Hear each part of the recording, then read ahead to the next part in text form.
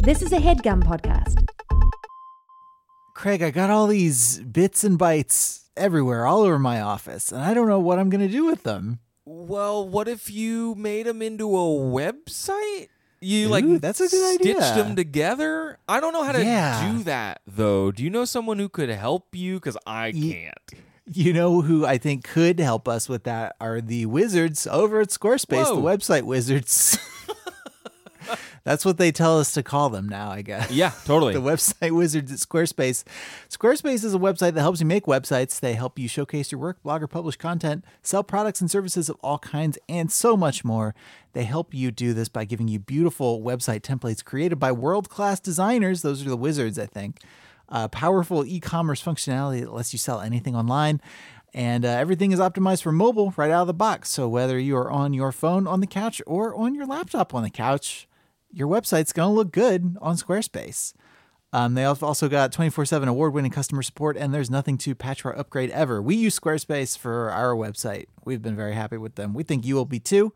If you've got extra bits and bytes that you want to make into a website, go to squarespace.com/overdue for a free trial. When you're ready to launch, use the offer code overdue to save 10% off your first purchase of a website or domain. Squarespace.com/overdue. Use the offer code overdue. Save 10%. Squarespace.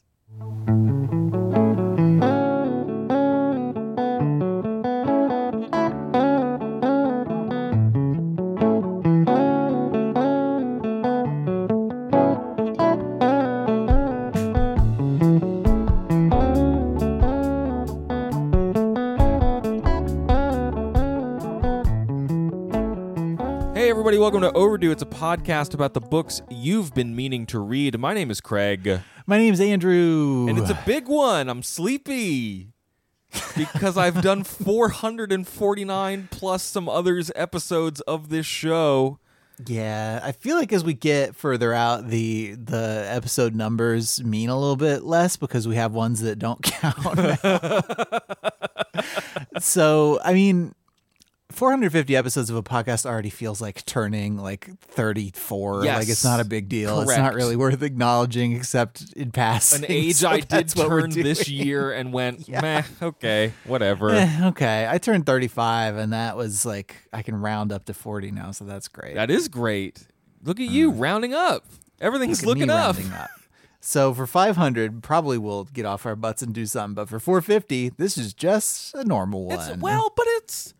This is The Big Sleep by Raymond Chandler, which is a It is the book. biggest sleep that there is that you can get. Yeah. I hear. The big one. Because it's death. Because you sleep forever. Spoiler alert, late title card, it's death. This is a book. Tell them what our podcast is. Yeah, so we try to read books that we think we should have read by now, usually books you've heard of, or if books that you have not heard of, maybe some of our listeners have recommended them and they maybe cover an author or a genre that maybe we should tackle. But this one, Big Sleep by Raymond Chandler, is like sort of a to put on my snobbery reedy nerd glasses. It's sort of an text for the hard-boiled detective novel, or at least an exemplar of the genre. My God, it just keeps getting worse. And it's one that I have been. Take those glasses off. Whoa, sorry. It's one I told you not to put those on when you were podcasting. I keep putting this on and off our schedule, and now we're finally here doing it because it comes up in other media I consume. It comes up in other TV shows. It gets talked about when you're talking about just crime fiction and detective fiction. I've never seen the Humphrey Bogart film, but I hear people like it. Mm-hmm.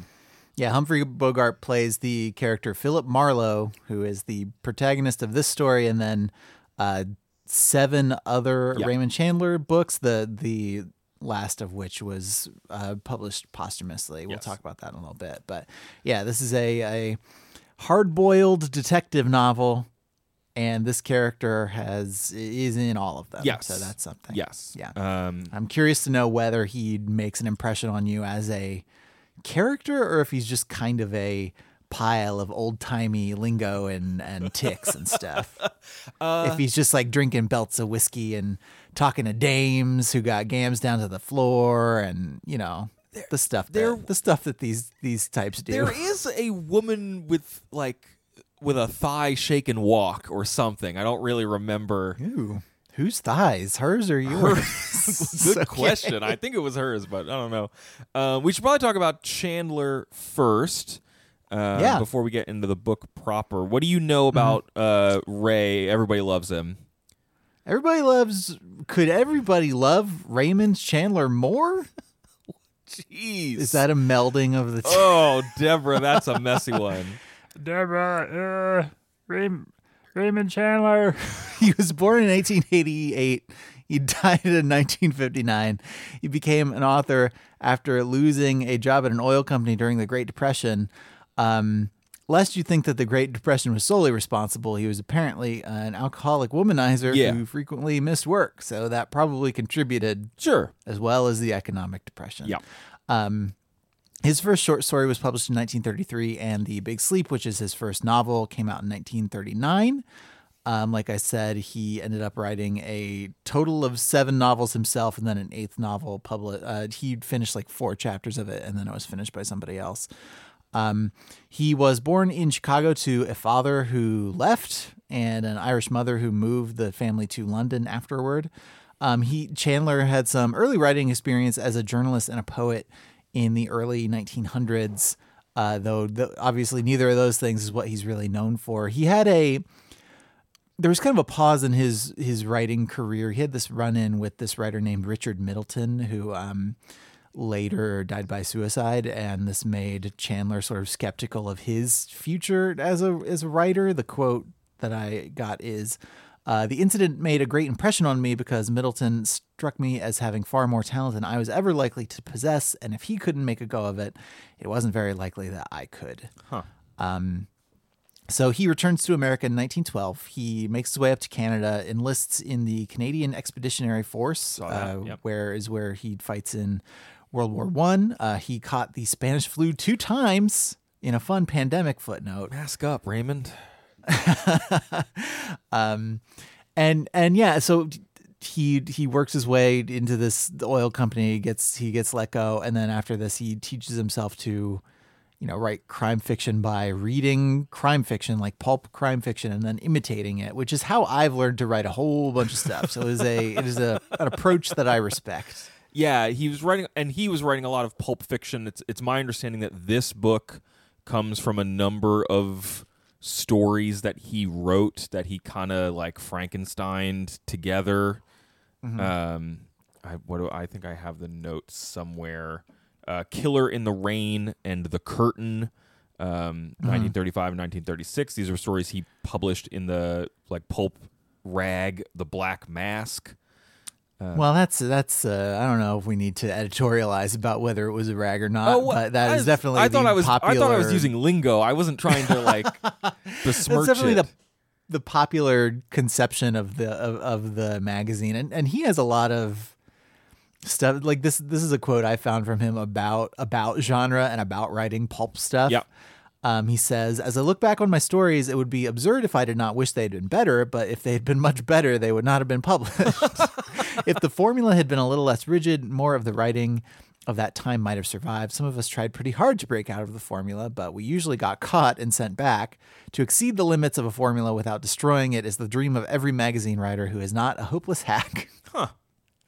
So yeah, he wrote starting in 1933 with that first short story. He wrote a bunch of stories for Black Mask, which was one of the sort of founding documents for this specific genre of hard-boiled detective fiction. Hard-boiled describes it features anti-hero detectives fighting against both organized crime that flourished during and after Prohibition in the 1920s and 30s, as well as corrupt law enforcement. So it's sort of the detective against the world. Yep. Black Mask ran from 1920 to 1951 and specialized in this kind of fiction. And issues of Black Mask with Chandler stories in them are collector's items because these were widely conceived of as very disposable things. Not many of them survive. It would be sort of I guess, if there was a particular like Archie and Jughead double digest that was really popular in like 30 years. Yes. And you had to find like still existing copies of it. Black Mask, like it launched a bunch of writers' careers, but it sort of met a not even a sad end. It just kind of petered out. Like its readership and leadership both waned starting in like the mid to late 30s. And then died in 1951, was revived very briefly in the 80s, and then revived again very briefly in 2016. As far as I can tell, the last available issue of the new Black Mask was made in 2019. All right. Following 4 biannual issues in like fall 16, spring and fall of 17, and then spring of 18. Okay. So yeah, like... And one thing you asked me to research, I don't know if you want to take... No, we don't need to take a break. We don't have a break this week. We do not. We can just keep going. Yeah. You talked a little bit about noir as a genre and about this story as part of that genre. And I did want to make sure that we noted that there are distinctions to make between like the hard-boiled detective genre and the noir genre. This is... something from a writer named Eddie Duggan who wrote a distinction of the two that I think sums it up pretty well. He says the main difference between the classic hard-boiled writers and the noir writers can probably be characterized by 2 tendencies: a tendency in hard-boiled writing to paint a backdrop of institutionalized social corruption, and a tendency in noir writing to focus on personal psychology, whether it is despair, paranoia, or some other psychological crisis. The 2 schools, if we can call these tendencies schools, are by no means mutually exclusive. Hard-boiled writing can display elements of noir, and noir writing can be hard-boiled. So definitely interrelated, but interested in slightly different things. I saw there was another article by it was a LitHub interview with an author named Megan Abbott, who's written a number of novels, including Give Me Your Hand, wrote her thesis on hard-boiled fiction, which in another interview she said was just an excuse to read a bunch of Chandler.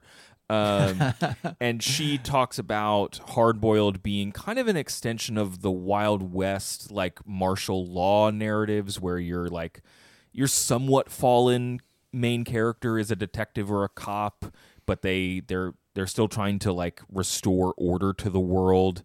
And then noir is maybe centered on the victims of crime or other sort of like the right and wrong are not as clearly defined. And that does map to this book. Like there is a sense in Philip Marlowe that there is maybe it's not in him, but there is like there is some sort of objective morality that people could at least strive for if they cared to.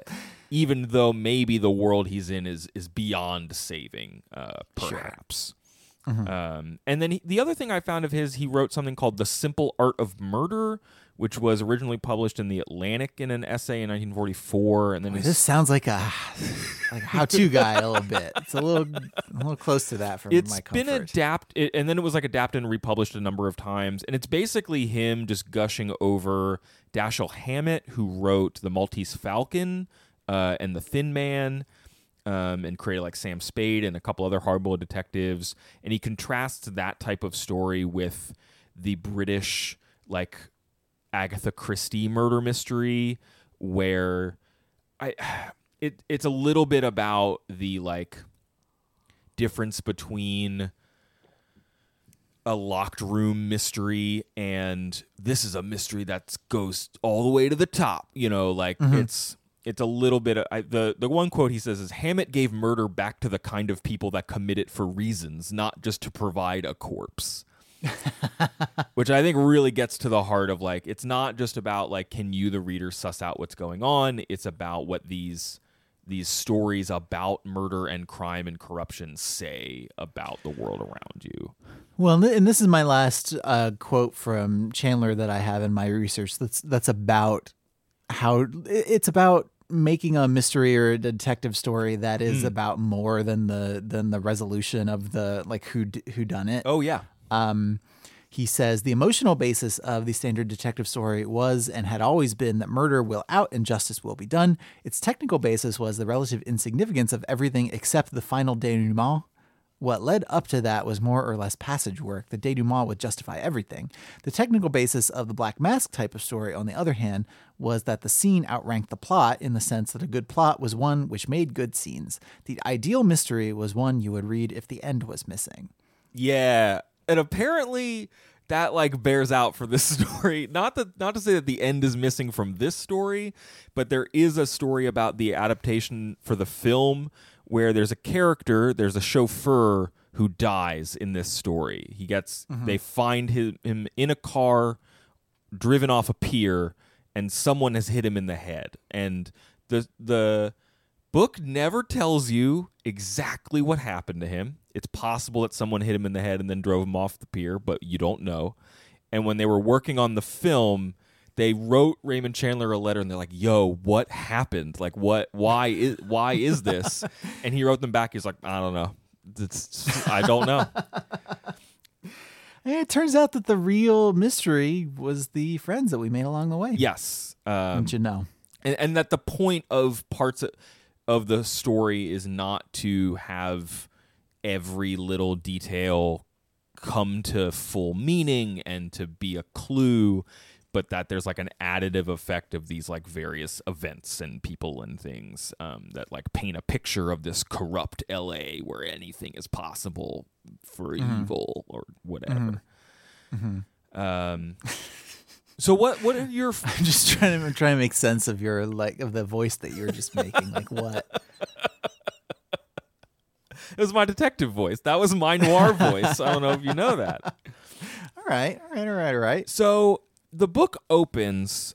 So one thing that I think sets Marlowe apart from some of his predecessors is the book is first person through Marlowe's perspective. Sets Chandler apart, rather. And so it opens. It was about 11 o'clock in the morning, mid-October, with the sun not shining and a look of hard, wet rain in the clearness of the foothills. I was wearing my powder blue suit with dark blue shirt, tie, and display handkerchief, black brogues, black wool socks with dark blue clocks on them. I was neat, clean, shaved, and sober, and I didn't care who knew it.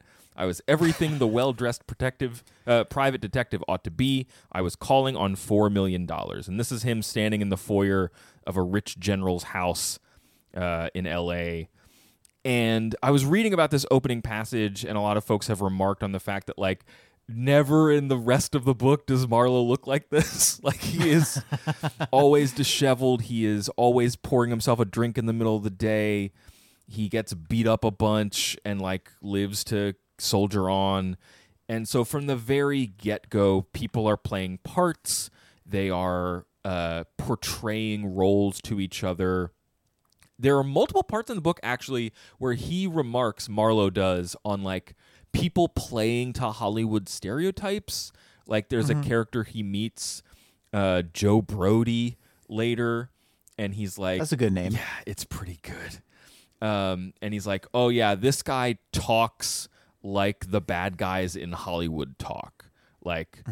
Hollywood has spoiled bad guys to always talk like this now because they want to sound like the criminals in the movies. And so to an extent that this is the beginning, it's not the beginning of a genre. It's very aware of the genre it's playing in, even if it's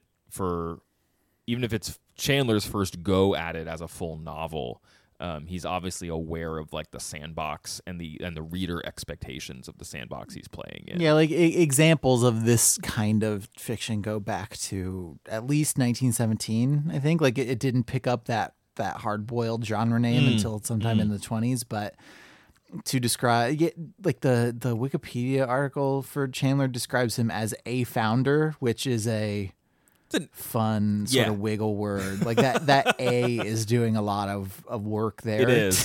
to mask the fact that he is writing some like decade after this genre sort of became established. That's a good point. He's definitely a giant of it. Yeah. And it's not, you don't have to do a thing first to be like the best known for it, but it's not like he is pioneering necessarily these character archetypes or this like tonal thing that he's doing. And there's also a lot of good writing out there about the difference between Marlowe in this book and maybe your impressions of him from the film adaptations, and certainly like the Bogart portrayal in the film of Big Sleep, that like once you're like making a Hollywood movie of it, you want this guy to be like dashing and a romantic lead that your audience might be interested in and find like this, compelling portrait of masculinity. And Marlowe's kind of a mess in that regard, in some ways that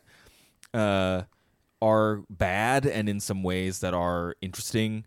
I was surprised that he kind of rejects wholesale any feminine advances in the book. He does like make out with a couple of the primary women characters, but like a couple of dizzy twists. He does. Yes. At one point, a dame does come into his office. He does describe her gams and whatnot. I don't think he says gams, but he talks about her legs a lot. We don't need to get all the way into this. I have done a little bit of research on slang for these noir novels, and the word, like, there are like 4 or 5 words that you have a million synonyms for, and they are like police, women, legs, mostly women's legs, money, and alcohol. Yeah, sure. Yeah. I would like to revisit that a little later in the show if we have time. We definitely will. I have a whole thing, but I wanted to get a little bit further into the book before we dove into that. So let me set up the plot a little bit, and we can revisit this idea of how Marlowe relates to the women in the novel, because I think that how he relates to women and how he relates to other men in the story, I think, are something that pulled my focus a bit as a 21st century reader, even as I was appreciating what it was doing as a mystery. So Marlowe, who's a private eye, has been hired by Can we call him a private dick? Because that is what he is. I think someone says that. I think someone also calls him a peeper at one point, which is a thing that you could say. He's hired by General Sternwood, who is an ailing old man who made a bunch of his money in oil fields, but now he's basically rotting alive, paralyzed from the waist down in his greenhouse where he takes care of orchids, and gets occasionally blackmailed because of his rambunctious daughters, Carmen and Vivian. As General Sternwood says, Vivian is spoiled, exacting, smart, and quite ruthless. Carmen is a child who likes to pull wings off flies. Neither of them has any more moral sense than a cat, which is a thing your dad could say about his children. And it turns out that a bookseller, Arthur Geiger, is blackmailing the general because of his daughter Carmen, who has recently been blackmailed by Joe Brody, and Sternwood paid Brody off. So he has hired Marlowe to look into this, and Marlowe picks up on something that people ask him about the rest of the book, which is that Vivian's husband, Rusty Reagan, has gone missing. Rusty Reagan. That sounds like slang to me. It does. Give him a Rusty Reagan. Give him a Rusty Reagan. We don't know why he's gone. The story that a lot of people have been telling is that he ran off with the wife of a guy named Eddie Mars, who runs a casino. He converted a ballroom into a craps casino, essentially, and roulette and stuff. But everyone keeps asking Marlowe, "Hey, did the old man hire you to find Rusty?" And he's like, "No, the old man didn't tell me anything about Rusty.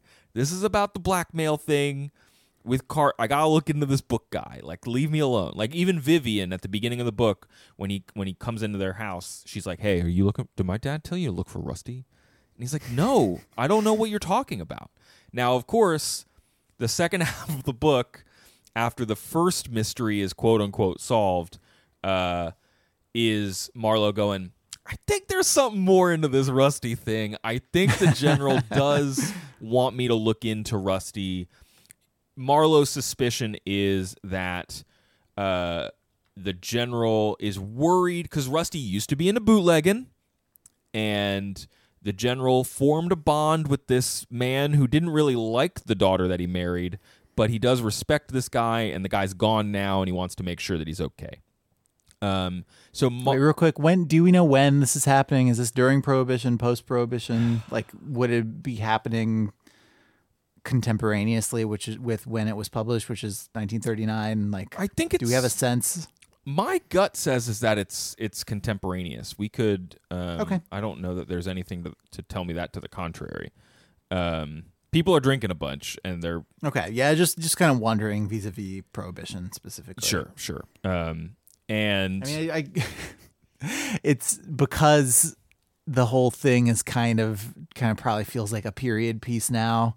Yeah, you kind of have to shake yourself of thinking that it was intentional, like he was just writing about the period that it was, and he wasn't trying to evoke like a gangstery past necessarily. When does Prohibition go away? Because everything that I found is just that it's set in the 30s. Yeah, Prohibition goes away in, I believe, 1933, but let me make absolutely sure that is the case. Yeah, 1920 to 1933. Yeah. Okay, great. I think it's after. I believe it's after. Okay. After, but we all remember what it was like, and we're all drinking like it's our last one. Yes, it's true.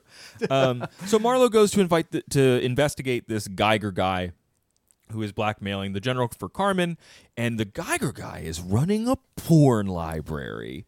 It takes a little while before that becomes completely clear, but he is running some sort of like hidden smut bookshop where men come in and take, porn books out. Geiger is also, he has a secret encoded blue book of all of his clients. He appears to be blackmailing them into being his customers. I've read a little bit that this like stretches the imagination of what porn peddlers may have been doing at the time, but it works in the sense that it creates an air of mystery around Geiger and who he's dealing with, et cetera, et cetera. Where do they keep the cash register in that porn establishment? It's a great question. I think they keep it on the Geiger counter. Oh boy, it's getting a really high reading from this one. Oh wow. That's the first rule of improv, is that they tell you to just stop and consider the jokes that you're hearing. I love going to the shows. It's neither yes and nor no but. It's just Yeah. So. Yes and no but and so are the three forms of improv. So Marlowe is investigating this Geiger and his counter of porn. And it comes to a head with him following Geiger to his house.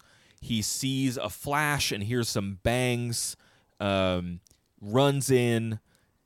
Carmen, Sternwood's daughter, is there. She's clearly been, like, I don't know if she's high, but also drunk, and she's been getting photographed nude by Geiger, but someone came in and shot Geiger.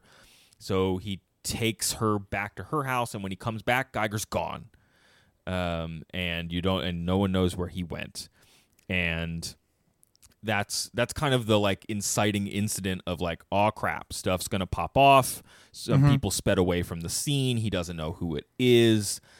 Something I think that Marlowe does that I liked about this story is that like he's not afraid to introduce new characters or like push forward characters that you thought were background players like a pretty far way into the narrative. So like Geiger I thought was going to be like a focus of the book, and he's off pretty early. Agnes, who I think is the one with the thighs that we meet who actually mans Geiger's counter. Agnes with the thighs. She does man Geiger's counter at his smut shop. She gets involved with Joe Brody, and then she becomes like a bit of a player, more than a bit player, but a bit of a player later in the book. He introduces this guy, Harry Jones, like past halfway through the book, who becomes like crucial to unfurling the back half of the plot. I just appreciated that it wasn't the Murder on the Orient Express, where it's like, let's tell you all 13 people that are going to be important, And then you have to figure out, Yeah. what makes all of them tick and which of them did the murder. Yeah. I do like that all of these names, like every single one of these characters, their name is constructed to be made by a character who says, see? Yes, correct. Well, so like, let me hit you with the first one of the things that Chandler, because I keep conflating them, and I think that there's probably some value in differentiating them on purpose. I think there is probably some element of like lived experience or like self-insertion, but yeah, I don't think we should conflate the two because I've done no research on that beyond the fact that they both seemed to struggle with alcoholism. Yes, I do have problems with Marlowe that I don't want to necessarily ascribe to Chandler, aside from the fact that he put them in the book. So he comes back to find that what's his name is gone, that Geiger's gone, and he says, I thought I could see two parallel grooves pointing that way towards like a closet, as though heels had dragged. Whoever had done it had meant business. Dead men are heavier than broken hearts. And you're like, yes, that rules. That's pretty good. That's pretty good. He is not afraid to all of a sudden just be lyrical. And it fits. It is not jarring when you encounter it, at least my experience of it. The chauffeur for the Sternwoods gets found in the water. They're not sure how he's involved. You think maybe Brody's involved because Brody took all of the smut books from Geiger's shop after he was killed. Turns out Brody had been casing Geiger to like get in on his action. He's wrapped up in Carmen, of course. There's a lot of shit. A lot of the book hinges upon Marlowe coming into a space and really not being forthright with people. Kind of coming in and maybe like pretending to be someone else or pretending he knows things he doesn't know to get someone talking or to get them to not trust him or like figure out that they shouldn't shoot him. It's stuff that you look at a lot of fiction after these types of characters get invented, and you're like, oh yeah, that people do that. That's just the kind of thing that it is. But I don't know. It feels very specific to who Marlowe is. That he multiple times throughout the book, people are like, you don't really you don't give anyone a clue as to what's going on, do you? And he's like, no, I don't. Mm-hmm. But he is often playing angles and pretending that he knows more than he does. So after Geiger gets killed, Brody tries to blackmail. The reason we get to Brody is because Brody tries to blackmail Vivian because he stole the nude photos of Geiger because he ran into Geiger's house after Geiger got shot. And he saw that the chauffeur was the one who killed Geiger, and that's how the chauffeur ended up in the water. Maybe Brody was responsible. Who knows? Not even Raymond Chandler knows. It's true. He doesn't. He doesn't. And so Vivian shows up, and that's where we get the classic, oh, there's a dame in my office moment where Marlowe... Does he have like an acerbic secretary? He does not, no. And they have like mutual respect but no sexual tension? No, he does not have that's a specific character type in this kind of story. What does he say? He says, I had a room and a half on the 7th floor at the back. The half room was an office split in two to make reception rooms. Mine had my name on it and nothing else, and that only on the reception room. I always left this unlocked in case I had a client and the client cared to sit down and wait. I had a client. And then the chapter break, and then he describes Vivian and her legs again as she's sitting there in a hat or something. Good. That's where we find out more about Eddie Mars, his wife, who Rusty may or may not have ran off with. And the middle of the book comes to a head with Geiger's male lover, Carol Lundgren, kills Brody thinking that Brody killed Geiger. Stop me if this sounds confusing. It is confusing on purpose. And I was just going to let you go. That's fine. The depiction of Lundgren I don't love, mostly because through Marlowe's eyes, there's a lot of just like offhanded derogatory language about gay men that doesn't it doesn't add to anything, and I don't know that Chandler is even deploying it specifically to, it feels very of its time, and I would just I mean, I've got to imagine that the only reason to make somebody gay in a book like this in 1939 is to denote that, of course, they are evil in some way. If not, or degenerate in some way. It's a degenerate thing, and the thing that works is that it's this guy is operating out of fear because if the cops find out about this relationship and the way he lives his life, he might be in danger. But even inside of Marlowe's head, he just has a lot of just offhanded remarks that really ring weird and bad and would have read problematic to readers at that time and read even more so now. I just mentioned that because if that's a thing that you don't want to encounter in a mystery novel, maybe pass on this one and just read about it. But I don't. I was reading a bunch of blog posts about what it means for Marlowe's approach to his own sexuality and his own masculinity, and I think that you can get value out of reading it that way. It was not what occurred to me initially, but it all wraps up in the fact that he did not report to the cops that a murder happens. And then another guy got murdered while he was in the room with him. And then he caught Carol Lundgren, who committed that murder. And he goes to the cops and he's like, listen, here's all the stuff that happened while I was working for my client.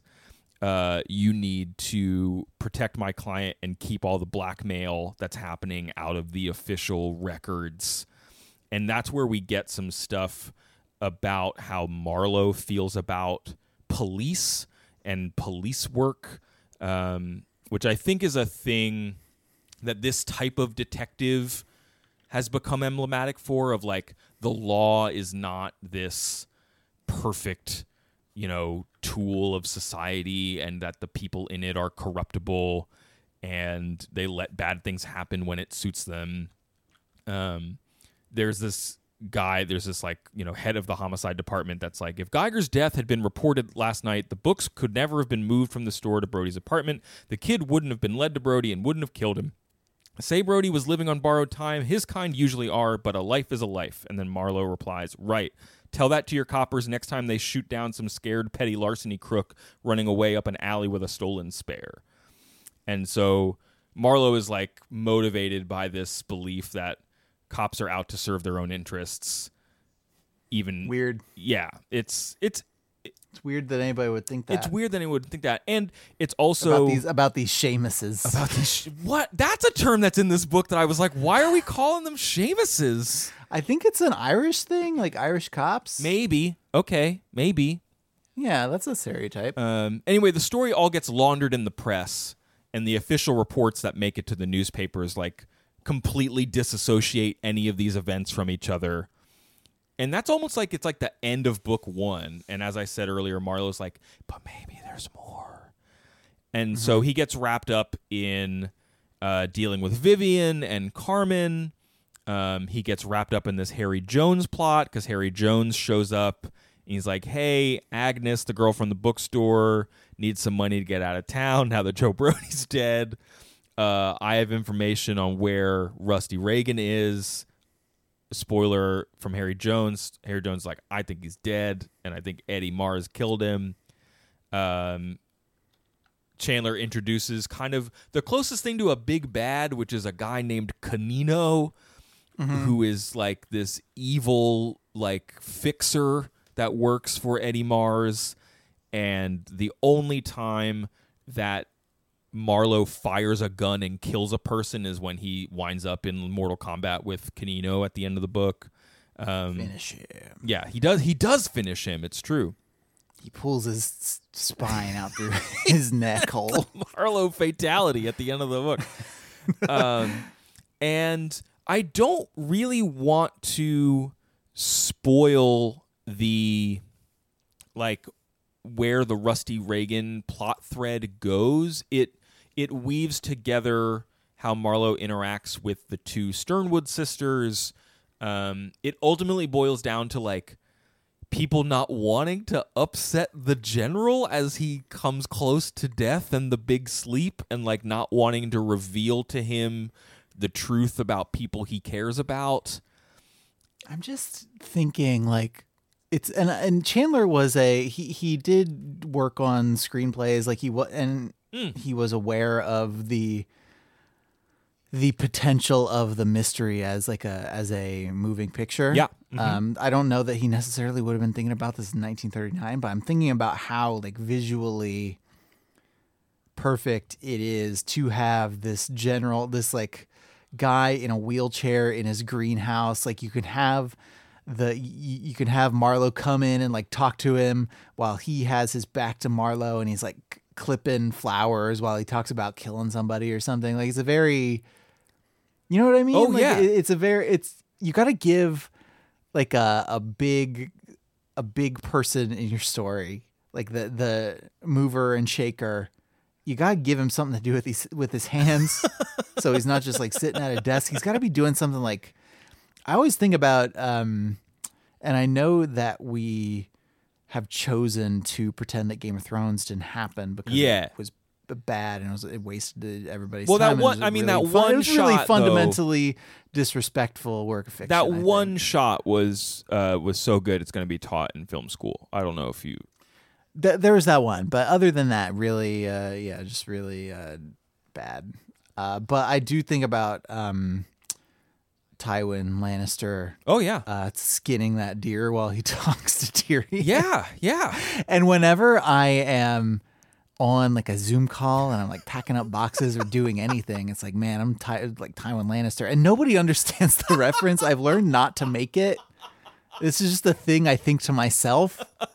Because apparently this didn't leave as big an impression on anybody as it left on me. Well, let me talk about the moments of this book that left an impression on me. So like there are moments in this book that like have that cinematic flair, and I don't know the feedback loop of like, is Chandler riffing on movies that had been made and like feeding that into his fiction, or does it start to become part of the visual language of fiction because it's stuff that's in his story? I don't know. Mm-hmm. I don't know either. When Geiger gets killed, this is the description. He's sitting in his car. He's outside Geiger's house. At 7:20, a single flash of hard white light shot out of Geiger's house like a wave of summer lightning. As the darkness folded back on it and ate it up, a thin tinkling scream echoed out and lost itself among the rain-drenched trees. I was out of the car and on my way before the echoes died. It's like the rain is pouring down. That's the light that is from the camera flash, but then there's like a pop, pop, pop, and then there's screaming. He's just really good at the atmosphere of moments like that. And then contrast that with this other moment. He's chasing Lundgren, the guy who kills Brody. And what I was impressed with in this, I brought a clip. What I was impressed with in this clip is the way that he doesn't actually tell you the literal thing that's happening. He's telling you the like sensory impact of what is happening.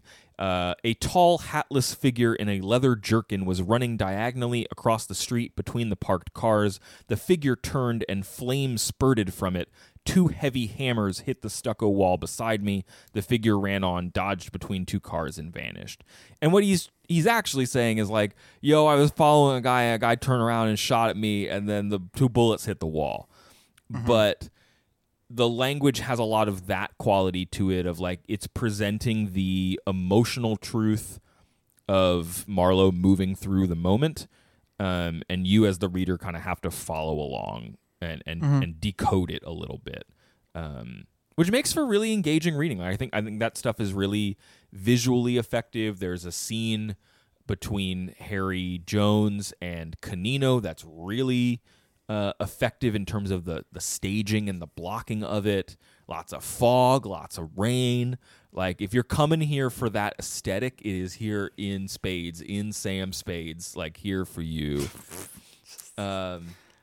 And I think that, as I said before, and as that quote that you mentioned from Raymond Chandler about like, it's not a mystery that boils down to like an easy answer. It's not a a puzzle, like a lock that like the tumbler slides in the last spot, and you're like, oh, aha. It's kind of a awkward commentary on, how men and women treat each other, and like who has power in the world, but it makes sense, and it is a little surprising at the end. Okay. So what do you got in terms of this lingo stuff? So we talked a bit about the lingo, and you said to me that there was a specific paragraph that you read that was so full of lingo that it just made you laugh at it. Yeah. Do you happen to have that highlighted so you can read it, and then we can jump into sort of a closing game, I guess, that I've prepared for you? Yes, for sure. This is from the scene between Canino and Harry Jones. Harry says, "You know why I went to the peeper? I already told you. Account of Joe Brody's girl. She has to blow, and she's shatting on her uppers. She figures that peeper can get her some dough. I don't have any." And then Canino says, "You and me will go out and talk to her. All I want is to find out, is she dummying up on you, kid? If that's the way you say it is, everything is Jake-a-loo. You can put the bite on the peeper and be on your way. No hard feelings?" I do really like Jake being a word that means okay. That is one I know. Like, everything is Jake. I was just like, this is an incredibly dramatic scene where people's lives hang in the balance, and these people are saying Jake-a-loo, and she has to blow, and I went to the peeper, and I just don't know where any of this language came from. I don't know where it came from either, but I do. So using a mix of resources, including a piece from the Miskatonic University Press. That's miskatonic.org/slang.html, and also the jargon page from looseshadowsstories.com. Great, perfect. I picked a bunch of slang terms, and I'm going to tell you the slang, and I want you to tell me what it means. Please do. And we've started with some relatively easy ones that I think you'll be able to get. So this is just a slang lightning round, and we'll see if you paid close enough attention to Raymond Chandler to know all the slang. Okay, great. All right, tell puss. Like a face or a mouth? Yes, it's somebody's face. Okay. Somebody's like a sour puss. Great. Blower. Is that a gun? Or No, it's a telephone. What? Okay. All right, getaway sticks. My getaway sticks. Mm-hmm. My getaway sticks. Mm-hmm. Think about it. Think about what it means. It's not a gun. No, it's my not legs. a gun. It's legs. Okay. Good job. All right, zotst. I'm Which sounds Yiddish to me. I'm drunk. I'm sauced. No, killed. Oh no. Bracelets. Handcuffs. Excellent. Good. All right, ankle. There are a couple of different answers for this one. I'll accept either. Wait, can you use it in a ankle? If I use it in a sentence, you'll know what it is. But yes, ankle. Well, so there's a part in the book where Marlowe talks about coppers sticking their feet where they don't belong and breaking their ankles. And I think it means like getting into trouble. No, so the noun version of ankle is a woman, of course. Really? Good safety answer. The verb is to walk, so to ankle, like away Okay, from all right, sure. Bangtails. Bangtails? Yeah. What is that? Like pants? Racehorses. No. Box job. You got killed, like someone got put in a coffin. Nope. Safe cracking. Duck soup. Oh, but that's like a movie. Duck soup. Everything's going great. Yeah, something easy is duck soup. Okay. Have the bees. Have the bees? I got all the money. Yeah, to be rich. Okay. Good job. Flivver. Well, that's a movie with Robin Williams. No, that's Flubber. This Flivver is a Ford car, specifically a Ford automobile. Flogger. That's a Chevy is what that is. No, it's an overcoat. Okay. All right. We're getting close to the end. On the nut. Like On the nut. I'm like drunk. I'm like wound up.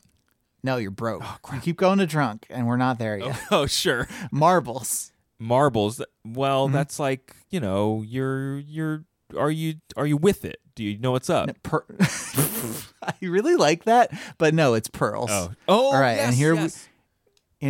here we get into the home stretch. To nibble one, Tie one off. to have a drink. Yep. Yes. A snort To do cocaine. is a drink. Oh, crap. To dip the bill. To have a drink. Yep. To have a drink. Smell from the barrel. Also have a drink. Out on the roof. I'm drunk. To be drunk. Yes. Good job. There are a lot of words for drunk. I wasn't keeping track of points, but I think you passed. Okay. I think you did all right based on your sussing out of getaway sticks. Oh, and sure. duck soup and having the beast. What do you think? This is from the novel. What do you think a Chicago overcoat is? Chicago over? It sounds sort of related to like cement shoes, right? Yeah, I think it's a body bag. In context, Harry Jones is threatened with a Chicago overcoat. Yeah, no, that definitely sounds like something they put you in to die in or to be dead in. Yes, I think that's true. Thank you for that quiz, Andrew. I'm glad I did. I mean, there pretty are well. a lot of other slangs. Yes. But those were some of the ones that caught my eye. They're a lot for prostitute. Oh, Happy yeah. lady is a prostitute. Like if you have round ankles or not round heels, you're a Man. prostitute. Yeah, so like, and I guess we'll just close on this. Is just like the treatment of women in the world of Raymond Chandler, specifically in this book, is not amazing. The primary, and I have never been less surprised. yeah, by and I just want to anything, I don't contrast think. that with even we had Sophie come on to talk about Never Tell, which is like, crime, murder, mystery fiction that centers women and has like, fully developed women characters in it. And the women we meet in this book are like Vivian, who's the older sister with a gambling problem and missing husband. Carmen, who's essentially a child who's always giggling and biting her thumb, gets in trouble by trying to have sex with guys who don't want to have sex with her. Agnes, who is the opportunist from Geiger's Counter, who gets mixed up in things. And Mona, a.k.a. Silverwig, who only is at the end of the book. She is like protecting her husband, who's involved in a bunch of stuff. And like, I was, as I think I said earlier, kind of pleasantly surprised that he doesn't James Bond through them. Like, he doesn't just sleep with and discard a bunch of women over the course of the book. Sure. But on the flip side, like, the book hinges on, kind of women being rejected and powerless. He also makes some odd remarks about women, like one woman enjoying getting slapped, and it's like, as like a judge of her character. He says, it's so hard for women, even nice women, to realize that their bodies are not irresistible. And it's just... Yikes. Yeah. Oh, boy. Yeah. It's just a lot of... And it's fine for a woman to like getting slapped, but it has to be... It is not in the In a very context of a specific consensual circumstance, yeah. conversation, no. And so there's just like... There's a lot to not like about Marlowe, and I think if you come to this book excited to delve into a certain type of mystery and a certain depiction of like the West Coast at this time as this land of former opportunity that is very corrupt now, and everyone's got an angle, and let's dive into that type of fiction, like that is here for you. There's just some other stuff that you as a modern reader may or may not want. There's compelling writing on like what this means for who Marlowe is and stuff like that, but I know that is like a thing that might not be up people's alley. What? Yeah, sure. Is that what it is? Yeah. Sure. Cup of tea. Did you confuse yourself? You got too many slangs. I got too many slangs at once. You've learned too many new slangs, and it's pushing out the old slang that you already knew. Oh, and in case we didn't say it, the big sleep is death. It's when you're not bothered by earthly things. It's like it's a leveler that everyone experiences, and there's kind of this feeling of like, well, what does it matter? We all go to the big sleep, and it's there you go. I knew about that from the Ren and Stimpy episode. Okay. Of course. About Raymond Chandler's big sleep. No, about the big sleep. Sure. Oh, sure. Okay. Because they talked about death, I guess. Yeah. Well, that was a show that happened. It was, and we don't need to talk about it Okay, anymore. I think we're done there. Andrew, Yeah. thanks for quizzing me, and thanks for this big sleep on this big 450th episode. Yeah, no problem. Let's ankle out of here. I will use my getaway sticks to tell you that you can send us an email at overduepod@gmail.com or hit us up on social media at twitter.com/overduepod or facebook.com/overduepod. Thanks to Isaac, Nora, Bronwyn, Marissa, Akshat, Aaliyah, Daniel, and many more for reaching out during the past week after our episode last week with our friend Sophie Brookover. Our theme song was composed by Nick Larandris. If folks want to know more about the show, Andrew, where should they go? They should go to overduepodcast.com, which is our internet website. Up there we have links to Apple, Google, our RSS feed. We're also available on Spotify and Stitcher and anywhere else you get podcasts. We have links to the books that we have read and are going to read. If you click those and buy the books, you get a book. Your local independent bookseller gets business, and we get a little bit of money for hooking the two of you up. So... Yeah. That's one way you can support the show. The other way is to go to patreon.com/overduepod. If you support our Patreon project, you do get bonus episodes early. You get episodes of our long read projects early. Our current one, which is winding down, is the Arabian Nights or the 1001 Nights. We have decided the book for the next one, but we're still working out the name among other things. Yep. But we will be announcing that soon. Next week, Craig, you are stepping up again. You're going to be reading Hamnet by Maggie O'Farrell. Yeah. And we will also be posting a bonus episode, 'Twas the Knife Before Christmas by Jacqueline Frost. Can't wait to find out what that's about. I think we can guess. I think I have some guesses. I think a knife is involved. I think some dame's gonna get zots by this No! by this Rusty Regan. Yeah. I'm going to be out on the roof for that one. Yeah. All right, everybody. Thank you so much for coming to our show and listening to it. Until we talk to you next week, try to be happy.